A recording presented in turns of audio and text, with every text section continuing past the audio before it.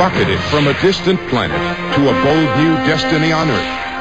Found by a Kansas family and raised as Clark Kent, he learned he possessed the strength of steel, the speed of light, and the desire to help all mankind. He is Superboy. The Man of Screen.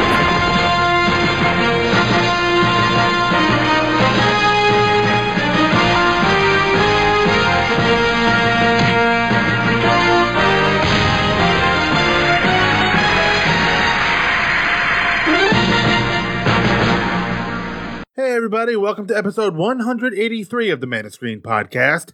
I am your host, Mike Zumo, and this episode, I'm going to continue my run through season 3 of the newly minted Adventures of Superboy. The show was rebranded going into season 3, and this week I'm going to be covering the episodes The Lair and the Neila. Two rather ordinary episodes of the show, I might add. The first one I don't recall having seen before, I might have. But I definitely do remember Neila from first run back in 1990. But before I get into this week's episode coverage, I'm going to address some feedback here. I have feedback from Dave McElveny. I know you're surprised, aren't you? Dave is writing in on Man of Screen episode 172. And Dave writes, "Greetings, Mike. The battle with Bizarro was a little disappointing as an ending to the previous episode, Bizarro, the Thing of Steel. There were some things I liked about it. The continued emphasis on the pathos rather than the stupidity of Bizarro, and the treatment of Bizarro as a childlike but unintentionally dangerous character, and Superboy's sense of kinship with him. Unfortunately for me, the episode suffered from parts I didn't like as much. It felt to me that the writer, Mark Jones, was beginning to lean into the Bizarro as opposite, which is a version I'm less fond of. For me, he is an imperfect duplicate of the original, not an opposite. He has the same, not opposite powers. He has similar but imperfect memories to Superboy's. He has, at least in the comics, a similar but imperfect weakness to Superboy. As for emotions, he does have those, but again, imperfect versions. He clearly has some kind of feelings for Lana, and he is clearly hurt and angered by people's reaction to him, and Lana's rejection of him. I did like that, at the end of the episode, he was cured of some of the ill effects of his imperfect nature so that he won't explode, and his thinking seemed to be a little less muddled, but still impaired, because I want the character to return at some point. I don't know if he will, or if the writers will go to the stupid opposite Bizarro that he becomes in the comics, but that's not the version I like. For me, it becomes too much of a repetitive joke and can lead to lazy storytelling. Mr. and Mrs. Superboy brought a return of Mr. Mxyzptlk, and it was good to see a decent representation of a comic book character by Michael Pollard, but I think the story was a bit flat, and I think there was a missed opportunity in this one. With Superboy and Lana adopting Mxyzptlk, it might have been nice to have Superboy think about how the Kents adopted him and taught him valuable life lessons, so maybe he could try, but probably fail to do something similar for Mxyzptlk. I realized that probably wasn't something the writers even thought about, but I'd like to have seen even a voiceover internal monologue where Superboy had such a thought. Well, I didn't write the stories, and they're over 30 years old, so I don't really get a say. Live long and prosper, Dave. Well, as always, thank you, Dave, for writing in. Yeah, that's one of the problems with two-part episodes, I think, is that when you take 2 episodes to tell a story that there's going to be some kind of grandiose ending, and that's kind of maybe that's an expectations problem or what, but no, this episode did kind of end in a weird way. They did continue to emphasize the childlike nature of Bizarro rather than his stupidity, and the one thing I do like is Superboy's kinship with him, because he does feel a connection to Bizarro, even though he's quite frustrated by him. And Mark Jones did lean a little bit into the Bizarro as opposite stuff. And I'm really not as fond of that too. I prefer the misunderstood monster as well. It's easy to see where in a kid's cartoon, or if you're telling a really kiddie story, that the opposite Superman version of Bizarro can evoke some laughs. But in the kind of stories this show wants to tell, the misunderstood monster, imperfect duplicate story is the way to go. Although even if the word imperfect is kind of suspect, I mean, nothing is perfect. Everything, we're all imperfect, so I'm not necessarily sure what imperfect really means in the context of Bizarro, but that's just kind of the word that gets thrown around. So that's kind of what we go with. And yeah, when Dave mentions that Bizarro is clearly hurt and angered by people's reactions to him, it's because he thinks with the mind of a child that doesn't have the control that an adult would have, in most cases at least.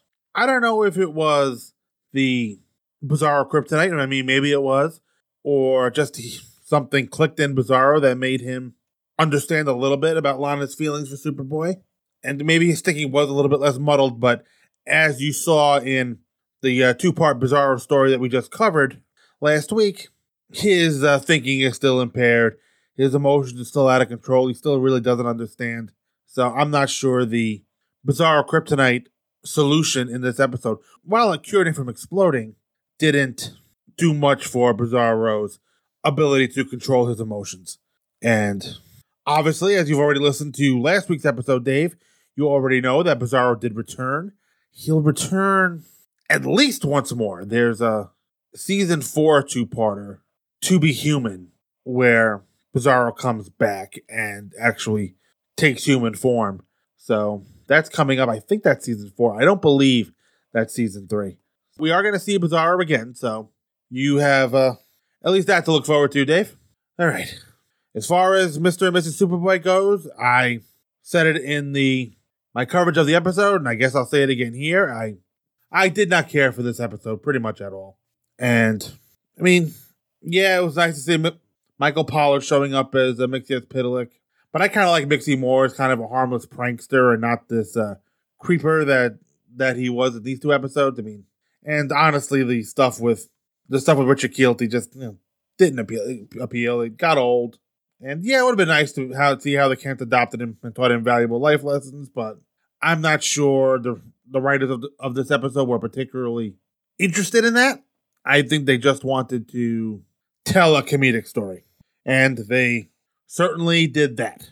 And as far as an internal monologue with Superboy's thoughts, I've never been a fan in TV and movies of internal monologue. It just seems to create a lot of extra noise that you don't really need. So, thank you, Dave, for writing in. If you'd like to write into manofscreen@gmail.com.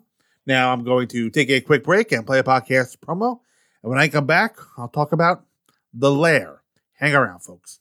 Love him or hate him, everybody's got something to say about John Byrne. He ruined the X-Men when he left.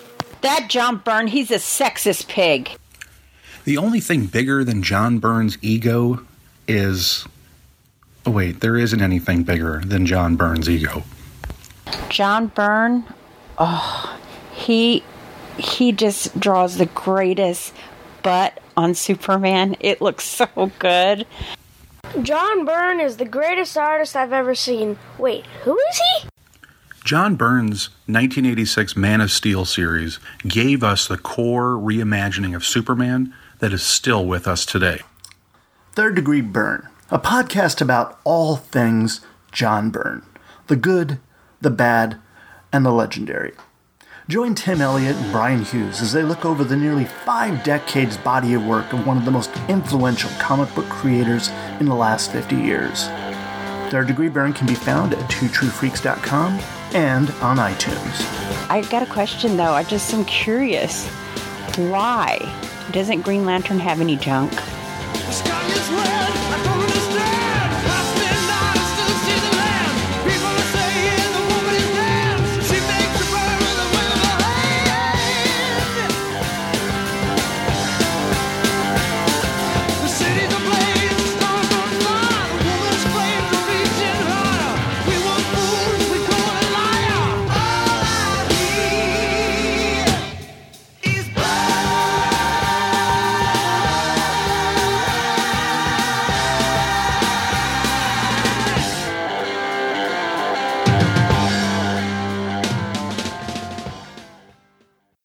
All right, welcome back, folks. So we're going to start this episode off with The Lair.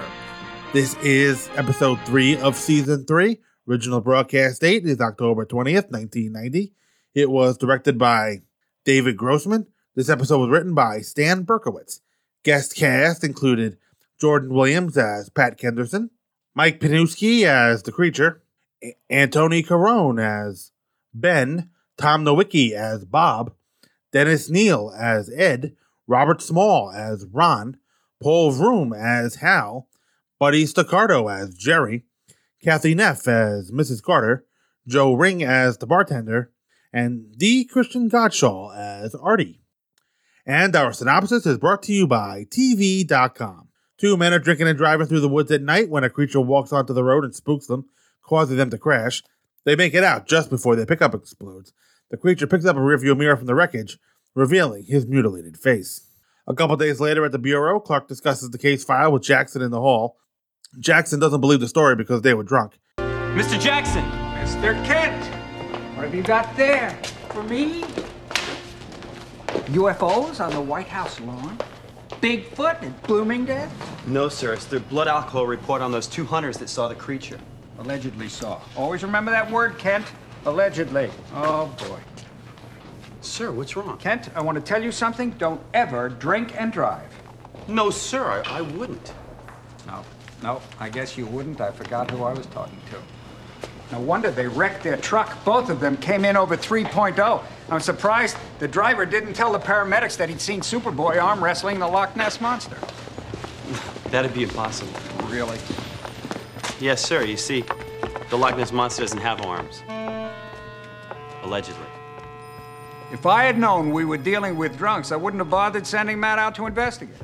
But it's been a couple of days. Stop worrying. Matt's a pro. Besides, he's got a gun. He knows how to use it. Lana is concerned because the creature has no record of harming anyone. Clark, did he say gun?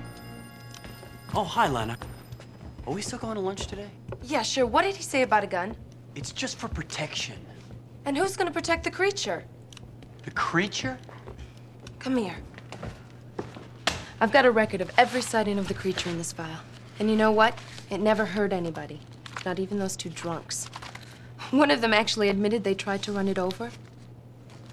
Just because it hasn't hurt anyone yet doesn't mean it never will. Clark! It's the last of its kind. It's just trying to exist in a world that humans are destroying. Think how lonely it must be. I know where you're going with this, and you shouldn't. It could be dangerous. Leave it to Matt. Promise me? Promise me. Matt is out at the sighting of the creature. While looking through his binoculars, he sees a group of men in protective suits getting out of a truck. Then, something blocks his view. He lowers his binoculars to see the creature staring down at him. At the local bar, Clark is supposed to meet Lana, but she doesn't show. Clark figures she broke her promise and went to investigate the creature. Clark overhears some men talking about going to hunt the creature. Man or beast, nothing can stand up to an AK-47. Yeah, but nobody knows what the hell this thing is. Yeah, and how are you gonna find it out there? I was in Nam, remember? So you with me? This Sunday's good for me. I was thinking about now.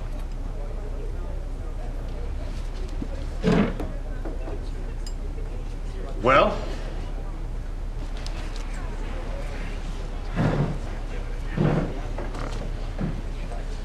Say, excuse me, did I hear you say you're going to look for that creature? Yeah, we're going. You want to come? No, I don't want to go. None of us should. It's already being investigated. We shouldn't go? It could be dangerous. Sure, I'm glad there weren't any like you with me in Nam. Come on, let's go. Out at the sighting, Lana takes some water into her canteen, and the men arrive to hunt the creature. Thinking that Lana's movement through the bushes is the creature, they follow it. Clark arrives to the truck and changes to Superboy. When his super breath fails to spook the men, he succeeds with his heat vision, sending them running hysterically. As Lana sees Superboy leaving, she stumbles to his lair.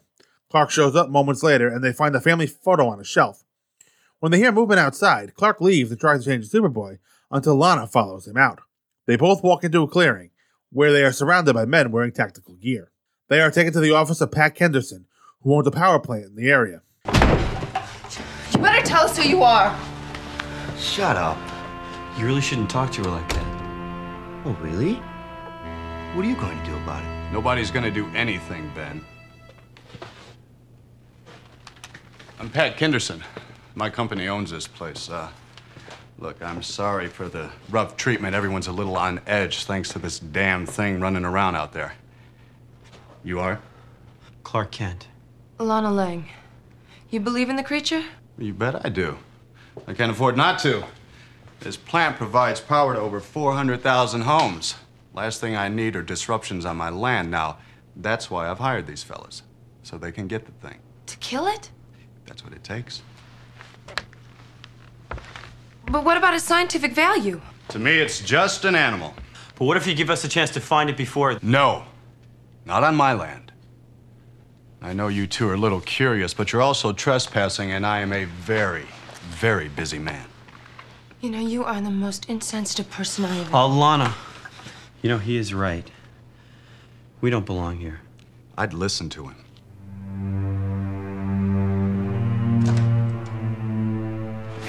Oh, a friend of ours was out here. Matt Ritter. I was wondering if any of your men ran into him. Yeah, they did. He said that he couldn't find anything around the accident site, so he was going to move north for a few days. They also said that he looked like he knew what he was doing, unlike you and your little girlfriend. Later, Henderson goes to the storeroom where Matt is being held. This is irradiated water from the reactor's cooling system.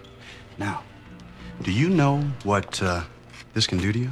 To your skin, your internal organs, your children, if you should ever have any. Good. Now, how much do you know about this place? Everything. How did you find out? You wouldn't believe me if I told you. Just heard Group B spotted Superboy. Superboy? Yeah, he was flying over the forest. Let him come. I'll have a little surprise for him. Oh, I also have a little surprise for you.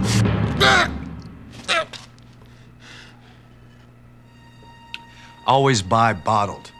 The tap water around here is almost as bad as the irradiated stuff.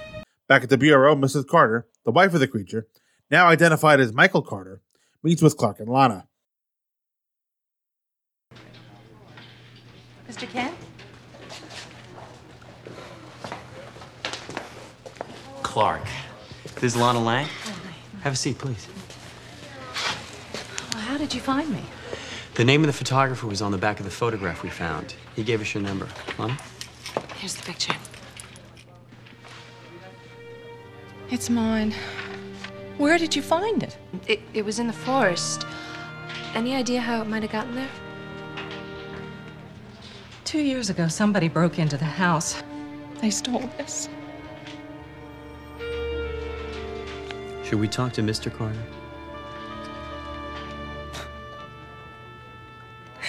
He died 2 years ago.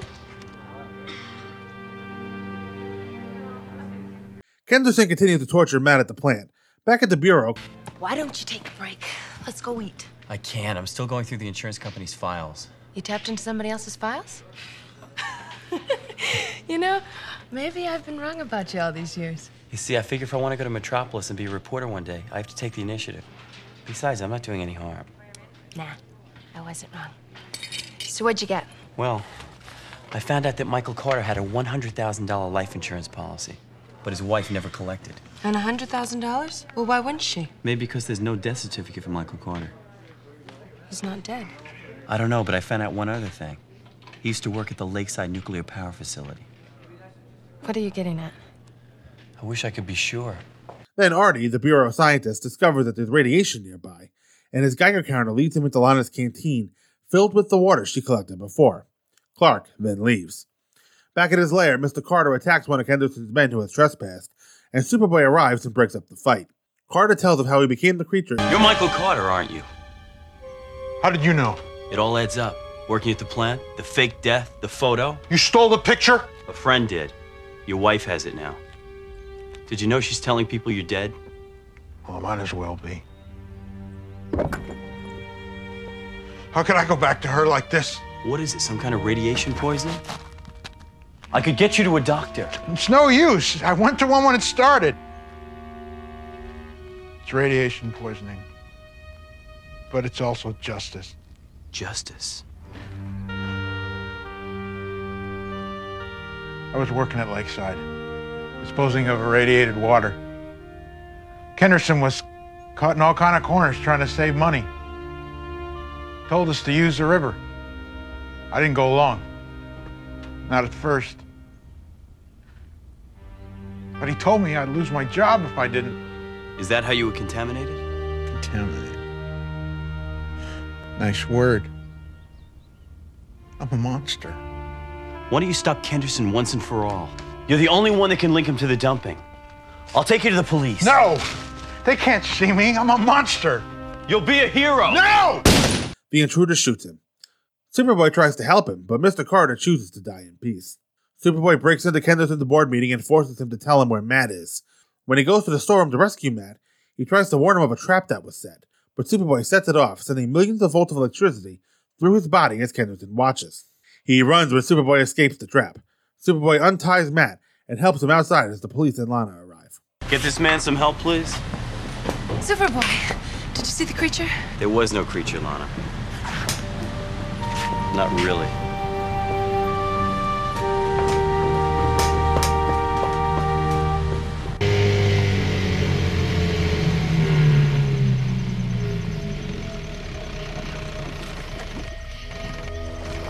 Out in the swamp, Kenderson's getaway boat stalls. As he's trying to restart it, a creature emerges from the water and pulls him in, leaving his boat floating about.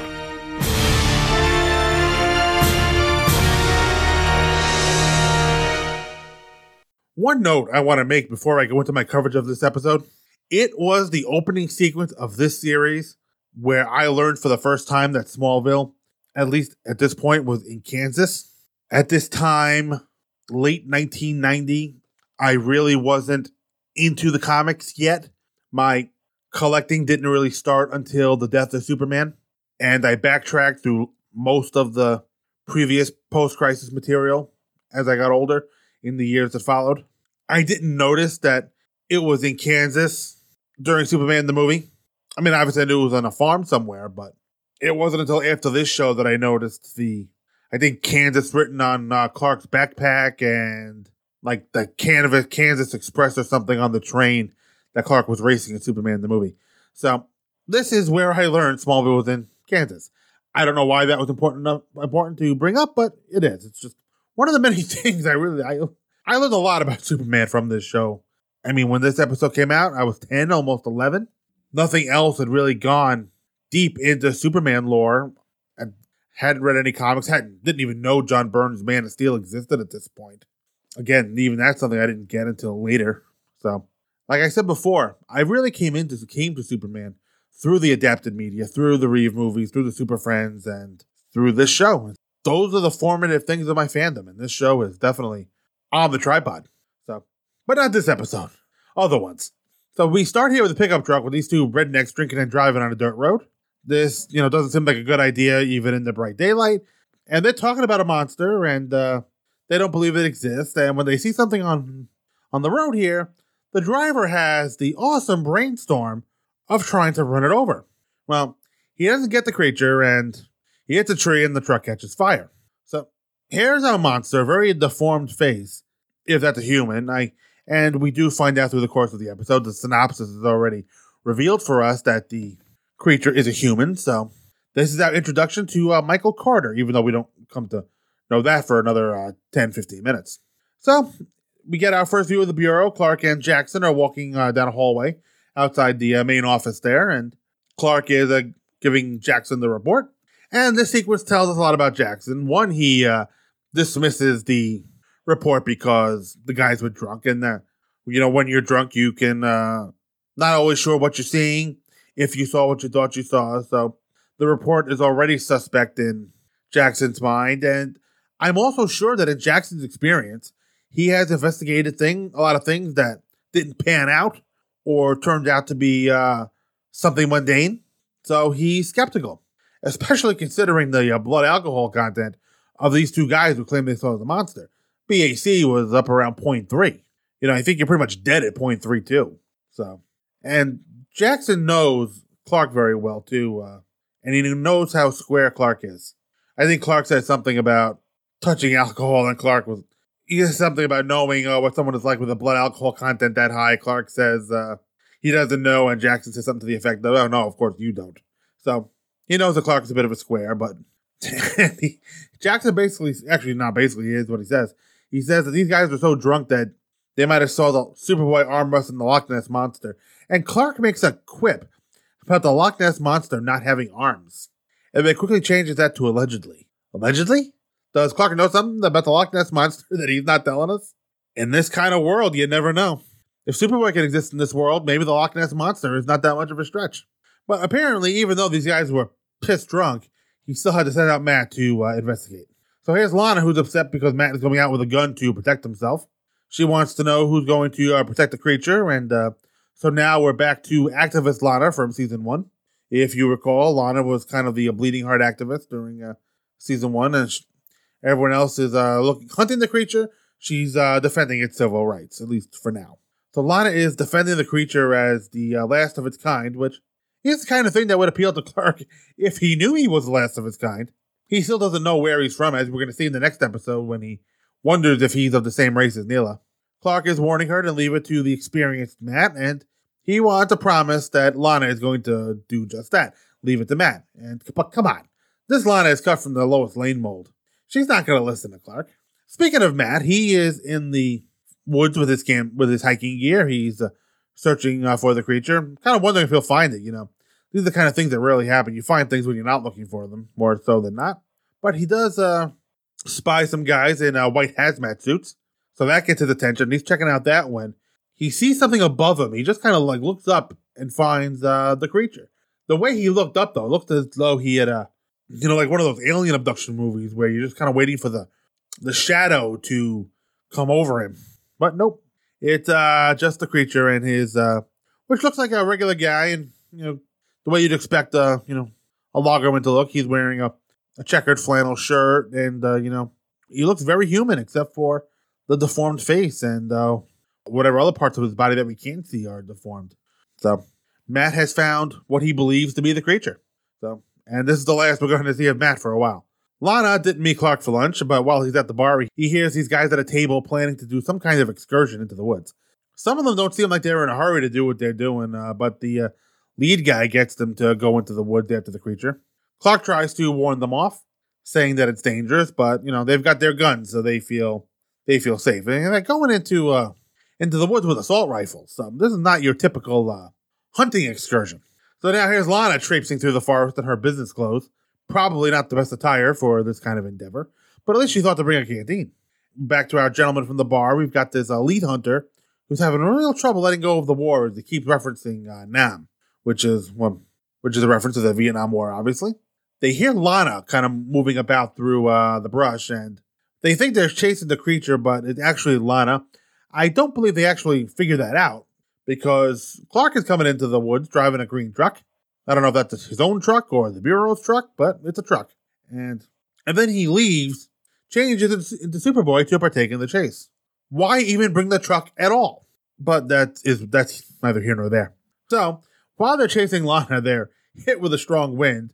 I don't know if they're thinking that it's related to the monster, but the lead guy fires a few gunshots into the woods, and then Superboy heat visions the gun, and these guys run away as the cowards they are. It is unclear if they actually know it's Superboy or if they think the creature is doing this.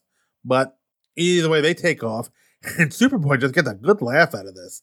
And I like that for this version of the character. I like seeing Superboy enjoying his work and taking down these two idiots a peg. Not something you can expect Superman to do, laughing at the bad guys, but his younger version, who's not as controlled, can get away with something like that. And, of course, immediately after he leaves, Lana falls into a cave, which is the creature's lair. Hence the name of the episode, The Lair.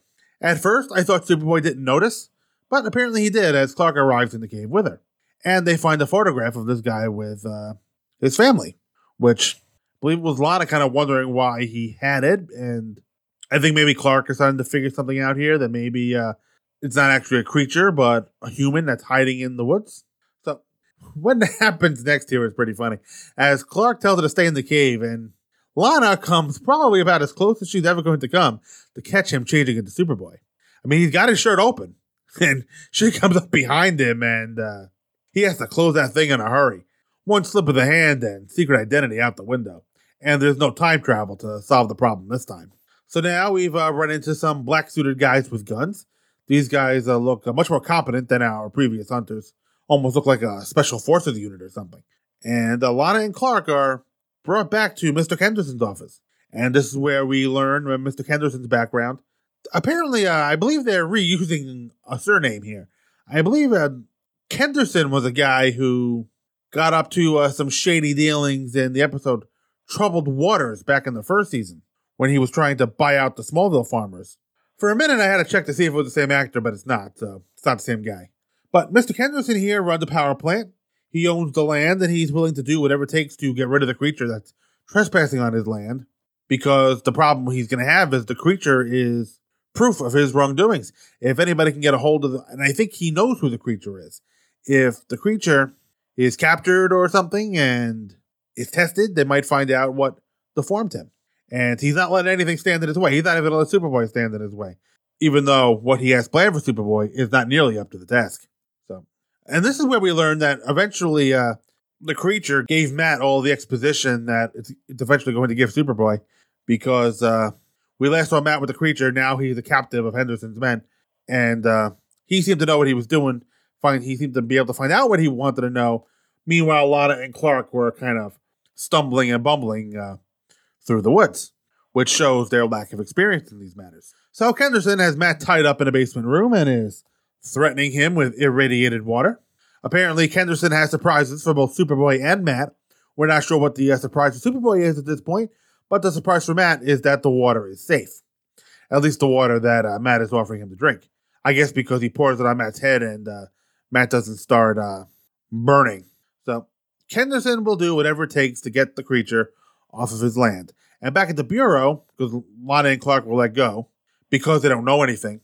Henderson, meanwhile, is still convinced that Matt does, but once Lana and Clark go back to the Bureau, the mystery starts to, if you really call it a mystery, I guess the mystery of the creature is kind of starting to come into focus here, because Lana and Clark are meeting with this woman, and we find out that she is the wife of the man who came to the creature. I don't think we get a first name, but she's Mrs. Carter. And she believes her husband had been dead for 2 years, so do the math here. A picture was stolen, they found the picture. So that kind of puts you in the mindset that Mr. Carter is the creature. And while this is happening, Henderson wants to know what Matt knows, at which point we don't even know what Henderson wants to know. You know, it's always interesting when you watch something like this. Normally you know the answer to the villain's questions, but we still don't know. We don't know what the creature told Matt at this point because we're not going to get that exposition dump until later.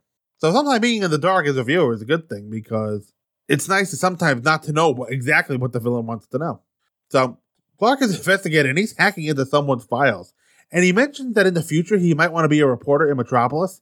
And so this is one of the few references to Clark's future that we really get in this show. We get very few mentions of Metropolis.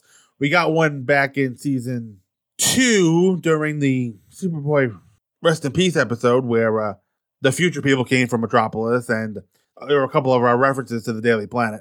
So the main clue that the creature and Mr. Carter are linked is that there's no death certificate for Mr. Carter, and therefore his life insurance policy was never dispersed because there was no death certificate. So that tells us there was no body and the possibility that Mr. Carter is not dead. So we're learning now that the water Lana filled her canteen with, that she miraculously, in all this time, never took a swig and still has it. I guess maybe it's not the next day, maybe it's later that afternoon. But it's amazing that how many hours before Lana had filled that canteen with water and never took a sip.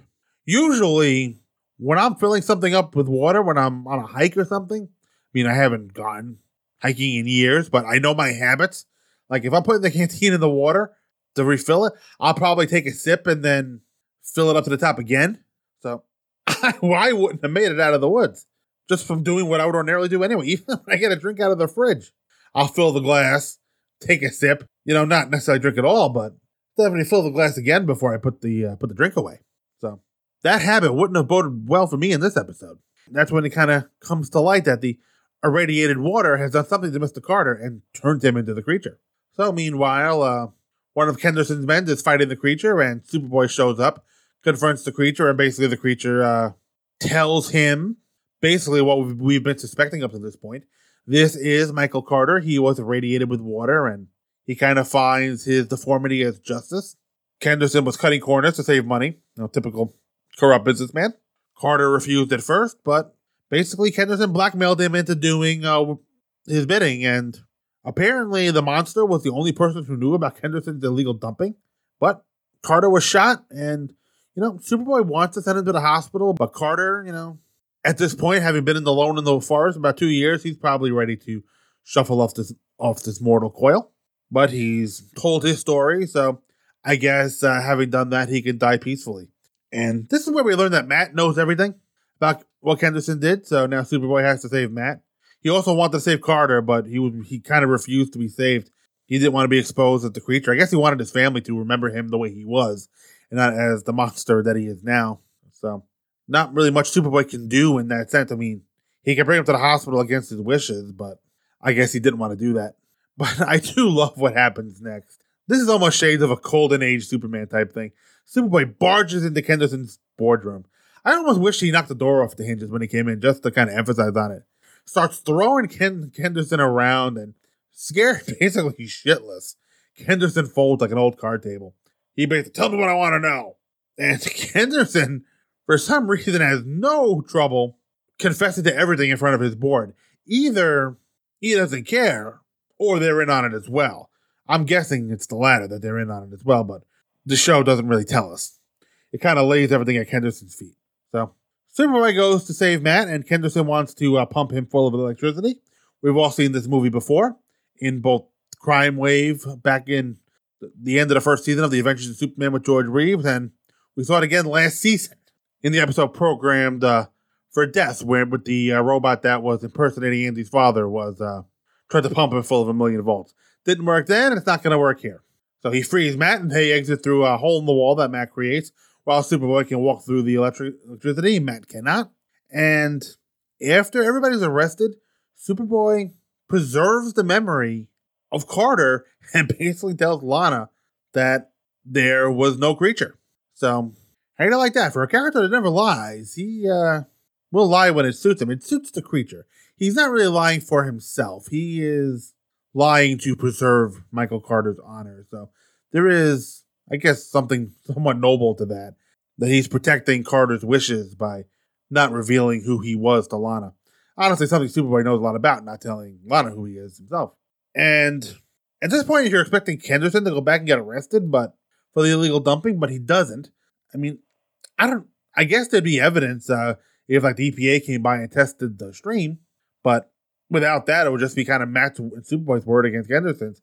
And then in a moment that is very reminiscent of the original Friday the 13th movie back in like 1980 or something, maybe even a little before that, something emerges from the water and pulls Henderson in, at which point he's never heard from again. It's been it hasn't been that long since I've seen Friday the 13th. Watched maybe about a year or so ago, but I don't remember the girl's name. The girl that survived the first movie, who either was pulled into the lake by Jason or dreamed she was. Either way, that scene of Henderson being pulled into the lake by someone we thought was dead was very reminiscent of that film, at least in my eyes. So, anyway, I like this episode. I liked Lana's tenacity. I like Jackson's skepticism. Matt didn't really have much to do other than get caught. He'll have better episodes down the line over the course of the next 2 seasons. You almost didn't need him at all, but there it is. Peter J. Fernandez needed to cash his paycheck. But Matt will have better showings in future episodes. And, we learned about our other characters. Jackson is a skeptic. Matt is good at his job. And we're seeing Lana as an activist again. We haven't seen that since season 1. So now I'm going to take a quick break, play a podcast promo, and I'll come back and finish this episode off with Neila. Hang around, folks. The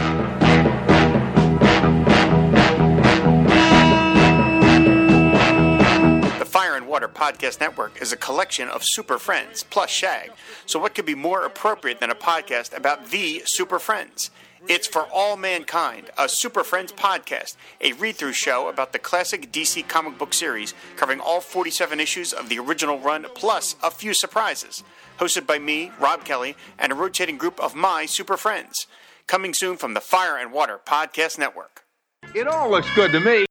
All right, welcome back, folks. Gonna finish this episode off with Neila.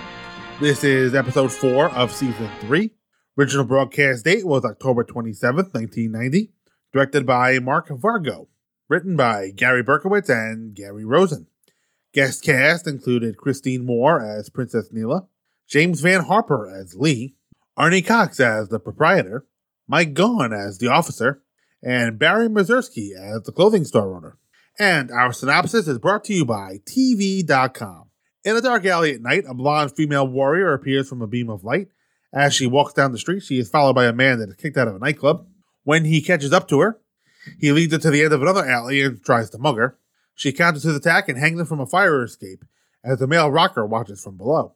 The woman asks where she can find Superboy, but when he doesn't have the answer, she lets him go, sending him falling to the ground below. At the bureau, a call comes into Matt about the incident. Yeah, I would say that's extra normal. You called the right place, Mr. Is that S-L-A-S-H? Yeah, thank you. We'll get right on. Amazons from Hell. Sounds like a Russ Meyer movie. Who? Oh, never mind.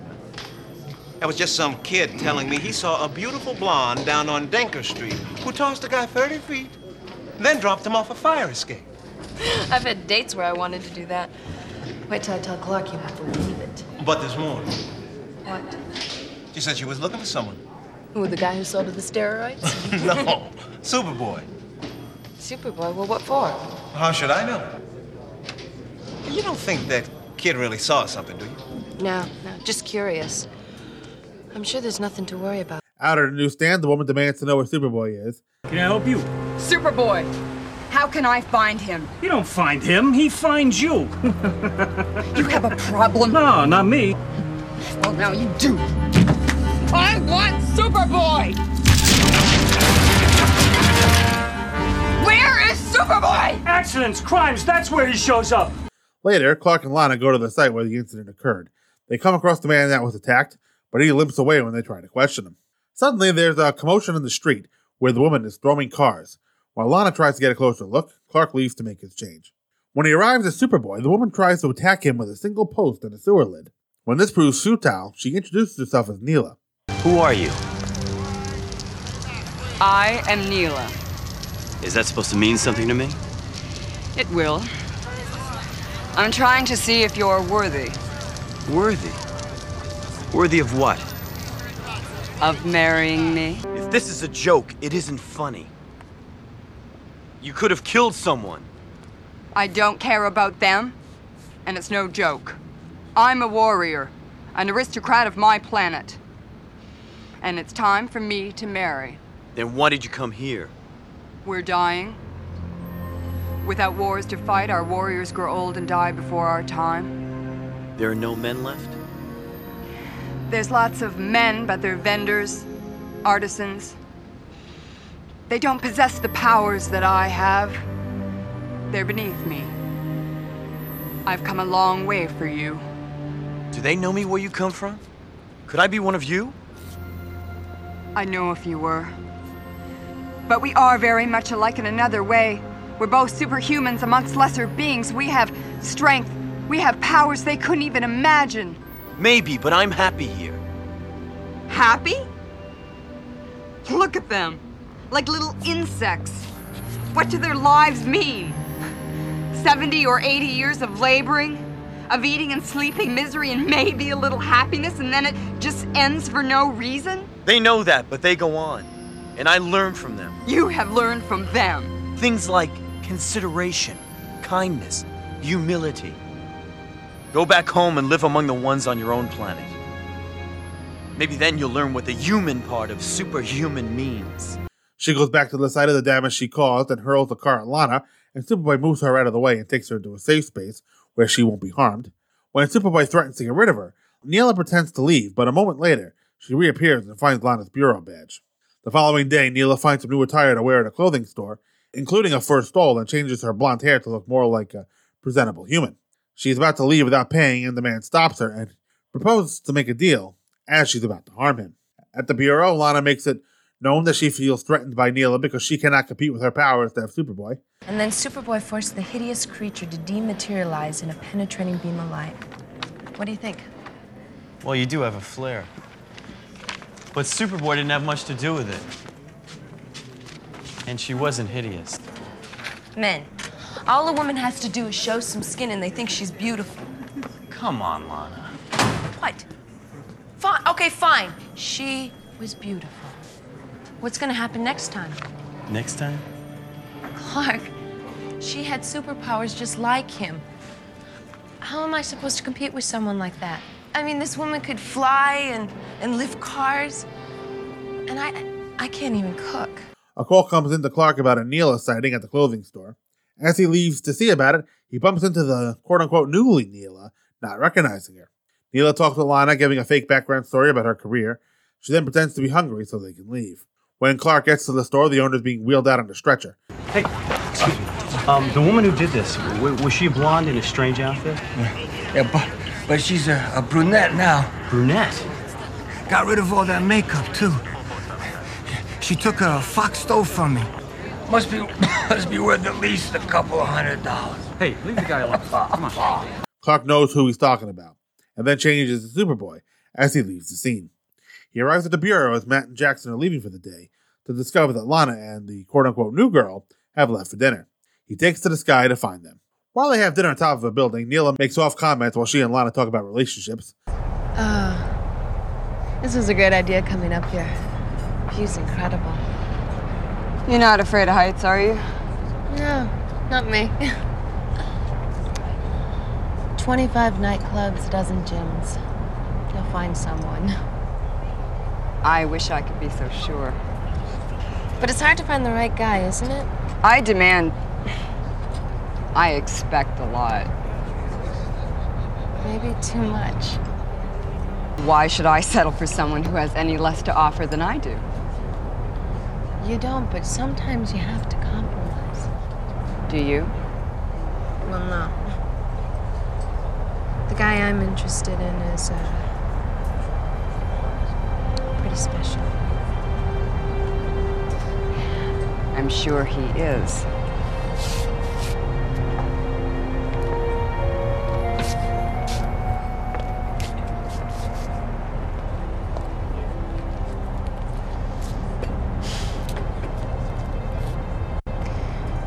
What do you think he's looking for? I don't know. Probably the same thing as everyone. Caring, putting the other person ahead of yourself. Being willing to make a sacrifice for them. Sacrifice? You know what I mean. I think it's something else. What? It's your helplessness. I'm not helpless. You're helpless compared to Superboy. Someone with his powers could snap you in two if you got in their way.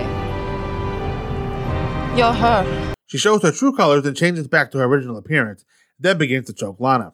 Superboy arrives and Neila lets go of Lana, and she begins to destroy the building to force Superboy to give in to her. To stop further destruction, Lana sacrifices herself and jumps over the edge. Superboy catches her, and Neila is infuriated. She was willing to die? To save others!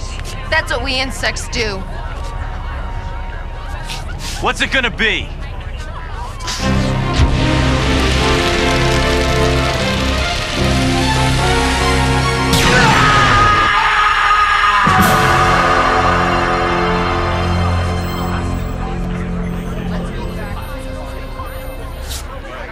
Maybe they do have something to teach us. If you're willing to learn.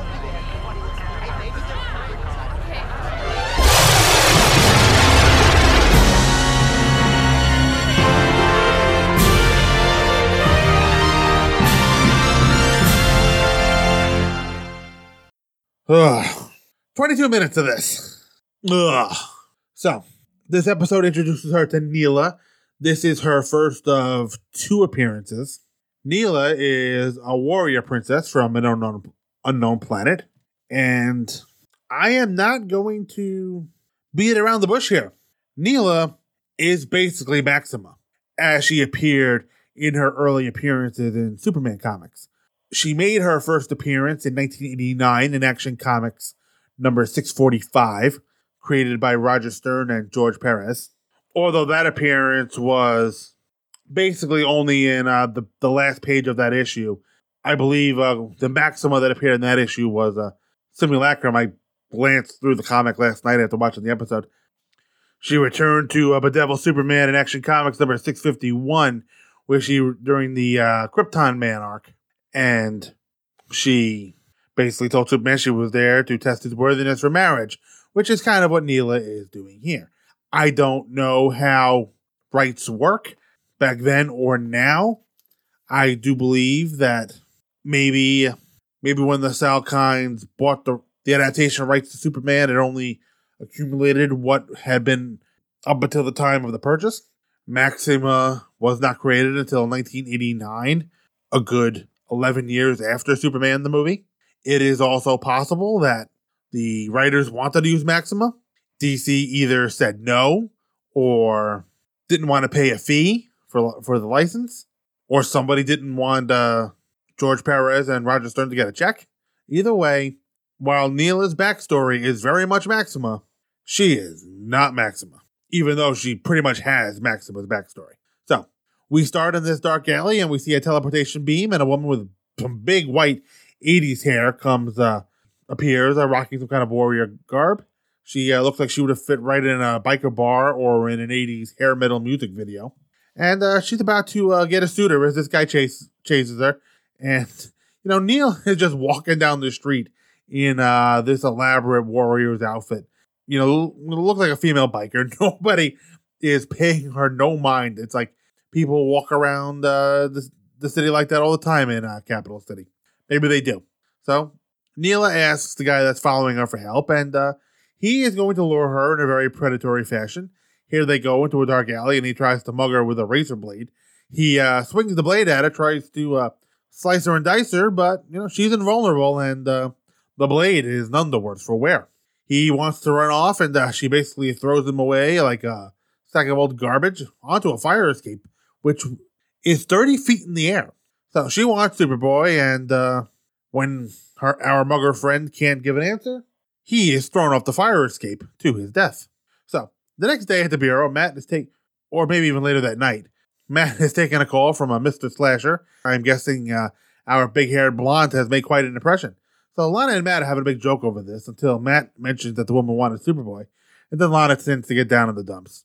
So Neil is walking down the street screaming that she wants Superboy, and basically she's going to tear the town apart looking for him, because this newsstand owner basically told her that he only shows up when there's trouble. So Neila figures that if she makes a big enough racket, he's going to show up. Eventually he does, but not yet. And Clark and Lana are investigating, and Clark walks past this hooker that looks familiar. I'm not sure where I saw this actress before, but then I couldn't really figure out what a character she was. I'll never know. I don't know, but she looks familiar, like I've seen her someplace before. So Lana is worried about Superboy, and she mentions that she has a relationship with him. Does he know that? Clark doesn't seem to. So they find the scene of the crime. Clark finds the bent-up blade. And then we see Neil as the victim, who is walking pretty good for someone who was thrown 30 feet in the air and then off a fire escape. No broken bones. He can just toddle away. So here is Neila throwing more stuff and people around. Lana is going to use her bureau as a press badge to get closer to the fight. Clark thinks it's a bad idea. I would too. So basically, Neila's plan is to just, again, throw everything around until Superboy shows up. It's like what my kids do. They just throw shit around in their room and wait for me to come up and yell at them. So this one cop shoots at her, and she just laughs. One cop. Everyone else has the night off. Except for this one short balding mustached guy with a shotgun. No one else is anywhere to be seen. But you know what? Clark and Lana are there, and Superboy is taking his sweet-ass time showing up. No sooner had I formed that thought that Superboy shows up, and Neila throws a street sign over his head, and then a manhole cover. Apparently she wants to play some frisbee. So Neila wants to know if Superboy is worthy of marrying her. Like I said, Maxima. Even Maxima's Wikipedia page, when it lists other appearances and adaptations, lists Neila as based heavily on Maxima. Now, Superboy is pretty pissed about what she's done, and she's an aristocrat. Her people are dying. She's looking for someone worthy of her hand in marriage. Her home planet could almost be Almerac. It isn't, but it could be. Somebody didn't want to give up those rights. And really, at this point, nobody really knew what Maxima was going to be. Although her backstory was already established. This episode aired in October. Action Comics 651 came out which really gave Maxima's backstory. Came out on February 7th, so plenty of time for the writers to read the issue and borrow Maxima's backstory. So Superboy, who, like I mentioned in the opening part, doesn't know where he's from yet, and he wonders if he and Neila could be of the same species. Neila tells him that he's not, so much for that, Superboy. Neila just can't fathom Superboy being happy on Earth with beings that she sees as no more than insects. And she actually calls them insects. I mean, they get up, they go to work, they go home. Rinse, wash, repeat. If human beings aren't insects, I don't know what we are. So Superboy, however, is not taking Neila's crap. And basically he yells at her, chases her home to learn about what it means to be human. Well, she doesn't want to learn just yet. And she's going to respond in a very rational fashion by throwing more stuff around. Apparently she senses some kind of attachment from Superboy to Lana, so she tries to take care of that by throwing a car at her. The shot of Superboy pulling Lana away from the vehicle is used in the opening sequence. Superboy is now angry as hell and wants to make sure Neila never comes back, and off she goes. You know, that should be the end of the episode, and you can only hope she doesn't come back, but you know what? There's still 10 minutes to go in this episode. She's going to come back.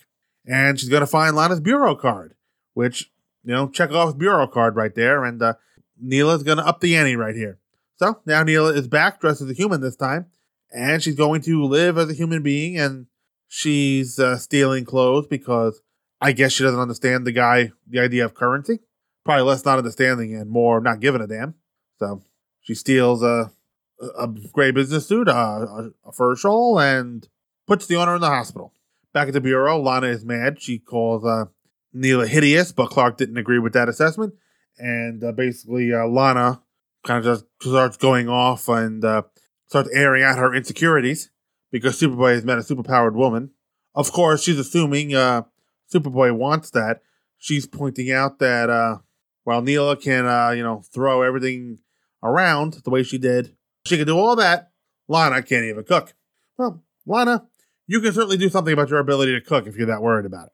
So Clark bumps into the disguised Neila, who is talking to Lana, who just says she was transferred to the bureau. So she's come in and she's trying a different approach. She's going to do some recon because she saw Superboy's attachment to Lana. She kind of wants to see what he wants in a woman. Meanwhile, Clark shows up at the clothing shop, asks the newly crippled owner if the woman was Neila, and basically he confirmed that it was, and that she's now a brunette. So now as he leaves, Clark changes to Superboy, and the shirt rip you see here is the one from the opening sequence. I was kind of wondering when that was going to show up. So Superboy shows up at the bureau looking for Lana, but she's already gone to lunch or dinner with Neila's alter ego. I don't remember if she gave a name. But before Superboy shows up, we get this humorous exchange with Jackson and counting down to retirement. Just another routine day. The bureau for extra normal matters. 954 more of them left before I can retire. 953. And so it shows us that there's some relationship with Matt and Jackson. They're more than just co-workers. You know, people are friends at work. And so that is certainly not out of the realm of possibility. According to Matt, he's got 953 days until retirement. This is according to Matt. Jackson said 954. So basically, he's got about a little bit less than 4 years to go, about 3.5 years. 953 divided by, divided 953 into 5 days per week. That gives you about 191 hours. Divide that by 52, and that leaves you at less than 4 years. I'll bet you didn't think you were going to get a math lesson on this podcast. So anyway, at this point, Superboy knows Lana is with Neila because Jackson and Matt tell her that she's with the new girl, who apparently Jackson knew probably knew nothing about, but that's neither here nor there. That's really not addressed. The Superboy just kind of runs off, and that's the end of that. So Neila's not so much trying to bond with Lana as she is in the attempt to get information out of her. Lana mentions that she's interested in someone special. Of course, Neila knows who she's talking about. They're both talking about Superboy, but Lana doesn't know that. So Neila doesn't understand things like compromise and sacrifice, and her true personality starts coming out when Neila mentions how helpless Lana is, and that's when Lana figures out who she's really talking to. So, a flash of green light, and Neila regains her true form, and the rooftop restaurant suddenly clears. So, Superboy saves Lana. Neila is angry, and they argue over Superboy's destiny for a little bit. And then she threatens thousands of lives unless Superboy comes with her. And Lana has a very simple and rational answer to all of this. She knows the perfect way to fix what's ailing everybody. She throws herself off the roof because that's what those insects do. And she actually does say that too, because Neila doesn't have any understanding of why Lana would do that. So Superboy catches Lana and Neila, who is very good at yelling and screaming because Superboy saved her. That's basically Superboy making his choice. His choice was Lana because she was willing to die to save humans. And at this point, Neila still wants to fight, but she doesn't. She does give us a couple of good Nuclear Man screams as she teleports away thinking maybe they have something to teach us. And Superboy, who seems to have a psychological need to get the last word, says only if they're willing to learn. And you know what? At this point, maybe she is willing to learn. This was a pretty good episode for Lana, showing her convictions and that she is as selfless as Superboy, willing to sacrifice herself for the good of others. And that's really what changed Neila's mind. She saw that Lana was willing to sacrifice her life to save her people. Maybe there is more to humanity than getting up, going to work, and coming home. So it is very nice to see Lana backing up her convictions, even if throwing yourself off the roof to do so is a little bit extreme. So, not a bad episode. Neila's not really a compelling character, kind of very one note. Basically, a spoiled princess who throws things around when she doesn't get what she wants, which is pretty much, I believe, how Maxima acted during her first appearance on Superman the Animated Series. We'll have to look at that when we get to it. But the character of Maxima was a little more nuanced, but the desire was the same, to test Superboy and the Superman to see if he's worthy of marriage to her. So, that's all I got for this one. Next time, perhaps my favorite two-parter of the series, The Road Not Taken, Parts 1 and 2. I can't wait to bring you that episode. But until then, feedback's always welcome. manofscreen@gmail.com. If you want to join the conversation over at the Facebook group, just put Man of Screen Podcast in the search feed and the show should come up. You can also find the show on Twitter at Man of Screencast. And if you don't mind, why don't you leave me a review over on Apple Podcasts? That'll help others find the show. Until next time, folks, we're all on the same team. Good night. The Man of Screen Podcast is produced by Mike Zumo, and all opinions expressed on the show are those of Mike Zumo and his guests and no one else. All music and sound clips used on the show are for review purposes only, and no copyright infringement is intended. All music and sound clips are copyright their original copyright owners. The Man of Screen is a member of the Two True Freaks Internet Radio Network and can be found at www.twotruefreaks.com. Email to this show can be sent to manofscreen@gmail.com. And you can also leave the show a review on iTunes. That will help others find the show. Thank you for listening to the Man of Screen Podcast.